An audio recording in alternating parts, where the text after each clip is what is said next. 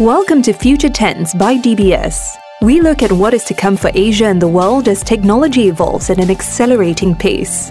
We get you comfortable with the future as business leaders tackle big questions about sustainability, innovation, fintech, and more. As COVID-19 moved across borders, various countries faced challenges with food as supply chains were abruptly cut. Back in April 2020, it was reported in the news that hundreds of tons of fruit and vegetables had to be thrown away by Malaysian farmers, a situation also seen in many other countries across the globe. And while these massive amounts of food were being dumped, many people, especially those in need, were facing food shortages. There was panic buying at supermarkets, and food was not getting into the hands of those who needed it most. It was an exaggerated glimpse into what the world was already facing before the pandemic struck, the business of food failing the basic function of food, which is to feed. Our guests today look at inequity and imbalance through the lens of our food system while calling for change in the future of our society. Because what if we aren't what we eat, but how we eat? Sunny Verghese is co-founder and group CEO of Olam International. Elaine Heng is CEO of retail business of Singapore's largest grocery retailer, FairPrice Group. And Carolyn Steele is an author, researcher, and thought leader on food sustainability and urban systems. They were part of the DBS Asian Insights Conference 2020 on the panel Food for All, Building a Food Secure Future, with Mikkel Larsen, Chief Sustainability Officer at DBS, moderating. We listen in on parts of that discussion. Sunny, perhaps more than anybody, you understand some of the deep-rooted problems that exist in supply chains. What is, in your view, the single largest problem with our food system today? The single biggest problem is sustainability of food. We have 7.5 billion people today on the planet. We are going to grow to about 9.5 billion in the medium fertility scenario by 2050. So how do we feed, clothe, and provide food, feed, and fiber to this growing population without destroying the planet? Today, the global food and agricultural system is clearly broken. We account for 25% of the world's greenhouse gas emissions, excluding the greenhouse gas emission coming from food waste. We account for 71% of the world's freshwater withdrawals, and we are also contributing to between 70 and 75% of the world's biodiversity collapse. And we still have 817 million people going to bed hungry every day. And we have 709 million people who are below $1.90 in terms of below the poverty line. Many of them, 55% of them, are smallholder farmers. So how do we make farmers and farming systems more prosperous? How do we fix the nutrition problem and the well-being problem of people who eat and consume food? And finally, how do we get food companies to transform within making sure that we don't have biodiversity collapse or we don't have adding to the greenhouse gas emissions problem? We roughly have 9 million species of plants and vertebrates and insects in the world.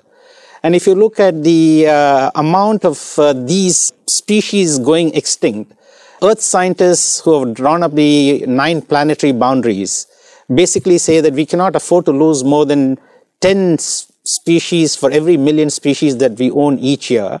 Against the 10, we are losing roughly 1,000 species for every million species that we own each year. So about 40% of all the mangroves in the world in the last 40 years has disappeared.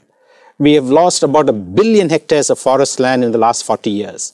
Right now, we are losing forest land at the rate of roughly 30 million hectares a year.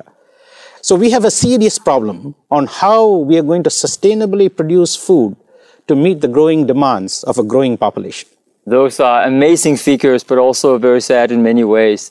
So over to you, Elaine. If I could ask you the same question, what would you characterize as the biggest problem? First, I'd like to define what is a sustainable food system. I see a sustainable food system as one that delivers food security and delivering on nutrition needs of the community without compromising on economic, social, as well as environmental concerns. Right. So if I can just pause and talk about these 3 elements of economic, social, and environmental. And we cast them as profit, people, and the planet. And we look at the entire food system and how these 3 components actually have to come together to ensure that the system is working efficiently and properly to sustain the population. And what this actually means is that, number one, I do think all players in the value chain has to come together where there's some elements of economic gains so that they can continue to play their role.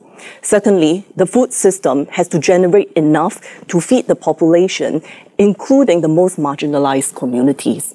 And third, the food system has to ensure that we treat the very limited environmental resources that we see today with care, because there's so much scarcity these days.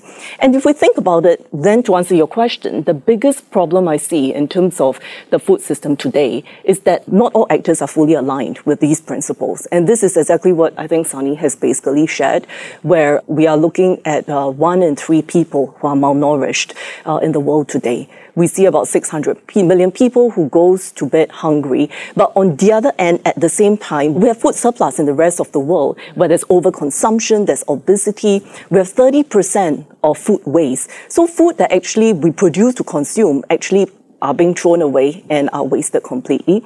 We see natural resources that are being depleted very quickly, and environmentally unsustainable agriculture, where we do not price in the true cost of carbon from transporting and producing the food to us. So actually, that's a whole lot. Singapore, being a very small country with very limited farming space, 90% of our food is actually imported. And this basically means that we are vulnerable on 3 fronts. We are vulnerable in terms of a disruption of food supply. There will be fluctuations of food, or it will be cut off completely, or that it's just we run short. There'll be fluctuations in terms of price, because we are price taker from food producers, and also in terms of food safety because of overseas incidents. The good news is that we do have quite a robust food security plan, and it requires a multi-pronged approach where we basically look at the different contract farming, we have stockpiling, we have the imports, we have local production, as well as government-to-government contracts, and augmenting with the education of people on food waste. Thank you for a very good answer.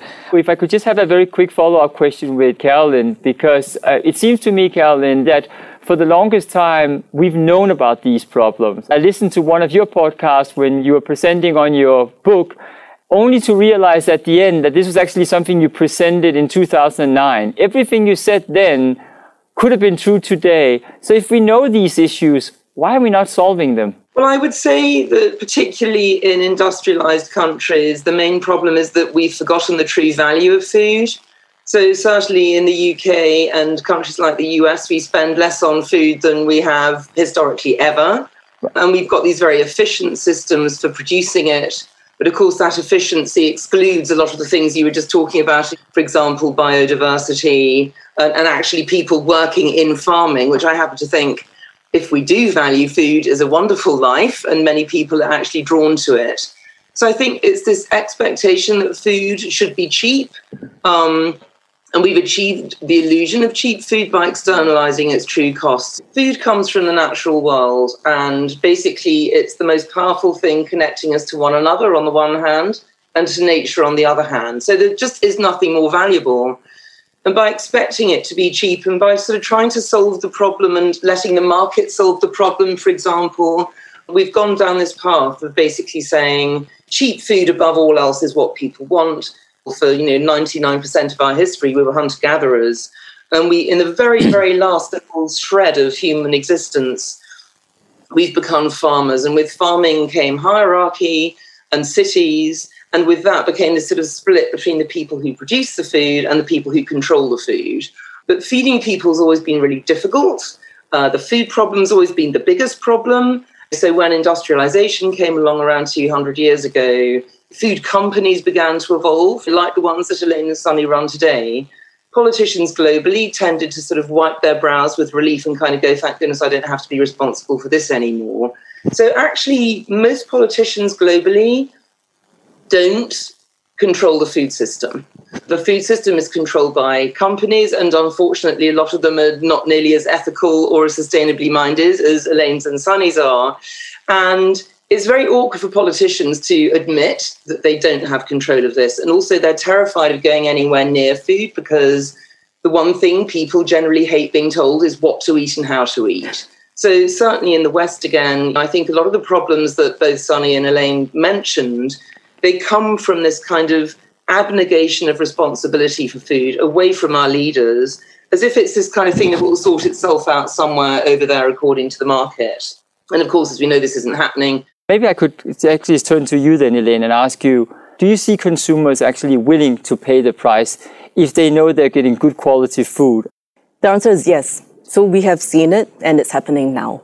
I think what consumers are saying today is the value proposition is not just on sustainability, but it's on the health benefits. In Singapore, there was a survey done last year, just in December, where 39% of the people, the consumers interviewed, they basically supported purchasing all the sustainable products. And 43% of them actually said that they would buy pesticide-free vegetables. Right. Now, then we have to beware of the green consumer paradox. Right? Because while there's so much positive attitude that, yes, we definitely support sustainable products and all, but are these translating into purchases? I think that's the question. Yes. And then, yes, people are prepared to support and they're prepared to make the purchase. But the question is, how much more? If I use an example of basil that is being produced through urban farming, that is actually pesticide-free, use of less water and energy, is actually priced 30% higher than a traditional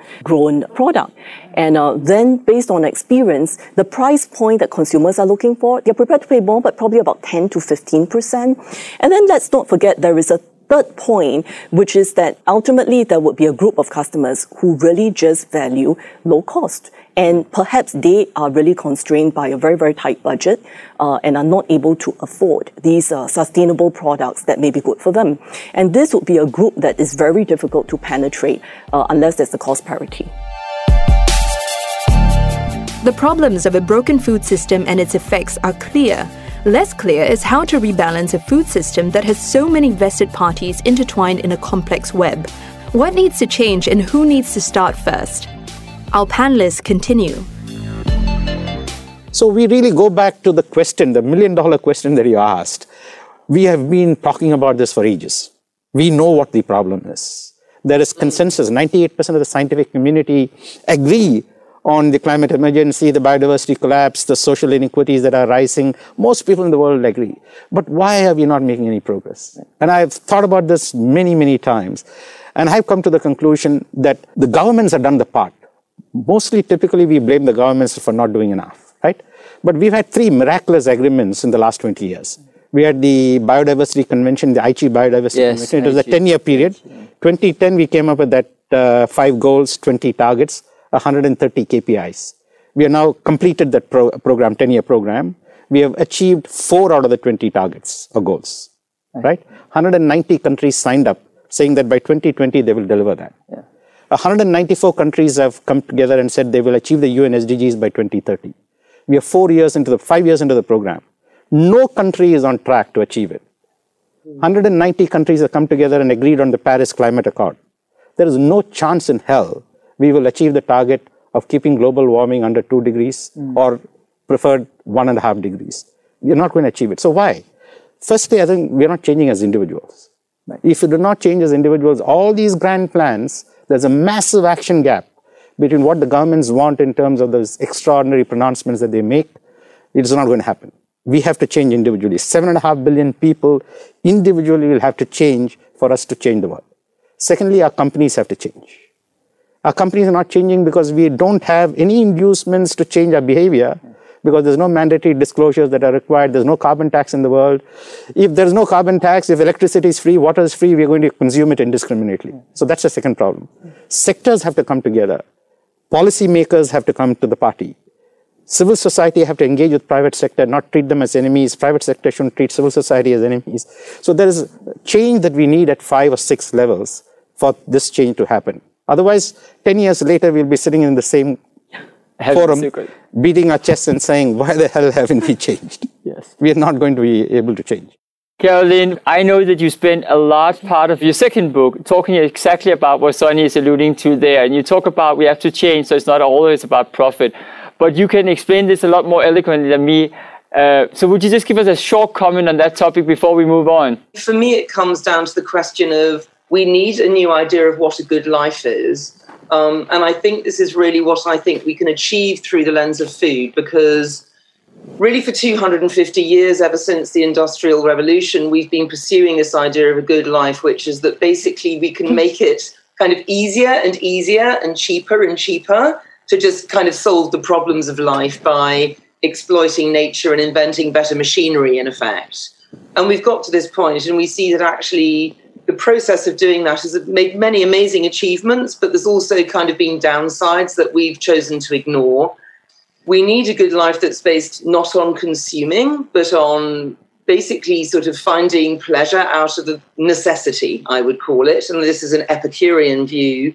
Basically, we need an idea of a good life, a vision of a good life that is steady state, it's low or zero carbon, and it's basically based in a place, and it's based on making as well as producing, and all the things that don't normally get counted in GDP, like love and community and caring and sort of doing stuff for yourself, I would say. And I don't think this vision has to be, by the way, nostalgic, or I'm not saying we all have to turn into hobbits, but I'm just saying there's a whole range of things that make us, that we need as humans to be happy, like a sense of home, a sense of belonging. A lot of this, ironically, has also been highlighted by COVID, as people have been forced to stay at home and suddenly thought, oh, actually it's quite nice to kind of spend time with my kids and grow my own food and so on. So I think there's so many things that our hamster wheel existence kind of excludes. We now have an amazing opportunity actually with COVID to reincorporate in our vision of a good life, and we have to rethink it from the bottom up. And for me, valuing food and reinvesting the true value into food is the beginning of doing that. Thank you, Kellen. We have identified a number of problems, but we should try and think about a couple of the solutions. What would be the thing that would really move the needle if you said other companies need to step up in this area here? So I think for companies, how do we still achieve sustainable products and make it affordable so that more customers, regardless of the income segment and strata of society that they come from, can actually enjoy them? Thank you. Sonia, I keep the hardest question for you because you said it so well when you said it starts with ourselves. Yeah. It's very easy to talk about these things. It's very easy to take small steps and then forget what really matters, right? On one day we can skip a meal, or we can eat veg and vegetarians. Making it sustainable is really hard. And because it starts with ourselves, what would be your advice to us as individuals? It is true that naturalistic intelligence or environmental intelligence is one of the 8 intelligences. Only 4 or 5% of the world's population have it. Therefore, if change has to start at the individual level, and we have to be the change that we want to see in others, and if we don't get it naturally, because we've got some other intelligence, God in His infinite wisdom has not given anybody all the 8 intelligences. Each of us have 1 or 2 of these intelligences. So we cannot point a finger at people who are not naturally inclined to be environmentally conscious, because that is not their natural strength. Some of us like pets and flowers and plants, some of us are oblivious to it. But I think we can all improve our sensibility. Musical intelligence is an intelligence. I have none of it. But I'm moved to tears by good music, right? So similarly, I don't think I have naturalistic or environmental or sustainability intelligence. But at the age of 45, I'm 60 years old now, my road to Damascus moment was through the eyes of my kids. Yeah. They said, what's the value of all of this overwhelming effort and all of this overwhelming influence? You have 89,000 employees, 67 countries you operate in. And how are you leaving the world a better place for us? Fortunately, they inherited the naturalistic environmental intelligence from their mother, right? And that set me thinking. So the last 15 years for me has been a journey of trying to improve my sensibility in understanding what this means, how it intersects, how it is interrelated, what the interlock causes are. And now I see a pattern. And I believe that I have to do something about it. I can't urge and exhort my teams to do something about it if I'm not sitting away. So the first thing I've done is now we are testing an app across 2,000 people in Olam for them and their families to measure every day their footprint, their carbon footprint, their water footprint, their waste footprint. And then we are gamifying that app to get them interested so that the 95% of the population who do not have naturalistic intelligence are just excited about the games and the points and everything else. So even though they don't have the environmental, they want to be seeing what it's all about. Right, yes. And then they're saying, okay, you now told us what the footprint is. What the hell do we do about it? So we are offering them offsetting solutions, mitigating solutions, that if they take a flight today from Singapore to New York and back, it is going to generate more carbon emissions than the annual per capita carbon emissions of 33 countries. Yes, I know. Right? Just one flight return. So how do we now offset it or mitigate it? Yeah. So we are offering solutions from within our production landscapes to them. If they can't mitigate it, then to offset it. So that's how we can begin to change individually. We have to change as companies in terms of putting out public targets on how we're going to reduce our carbon and our water and our waste footprints. And we have to report that transparently, what's and all. And governments have to mandate that every company has to report, not just the profit and loss, but this stuff as well. That's how companies can change. But if there's one good actor in the agri sector or pharma sector or the financial sector or the energy sector, and 98% are bad actors, you're not going to change anything. You're not going to change. So how do we come together as sectors, develop a roadmap for the sector to become more sustainable?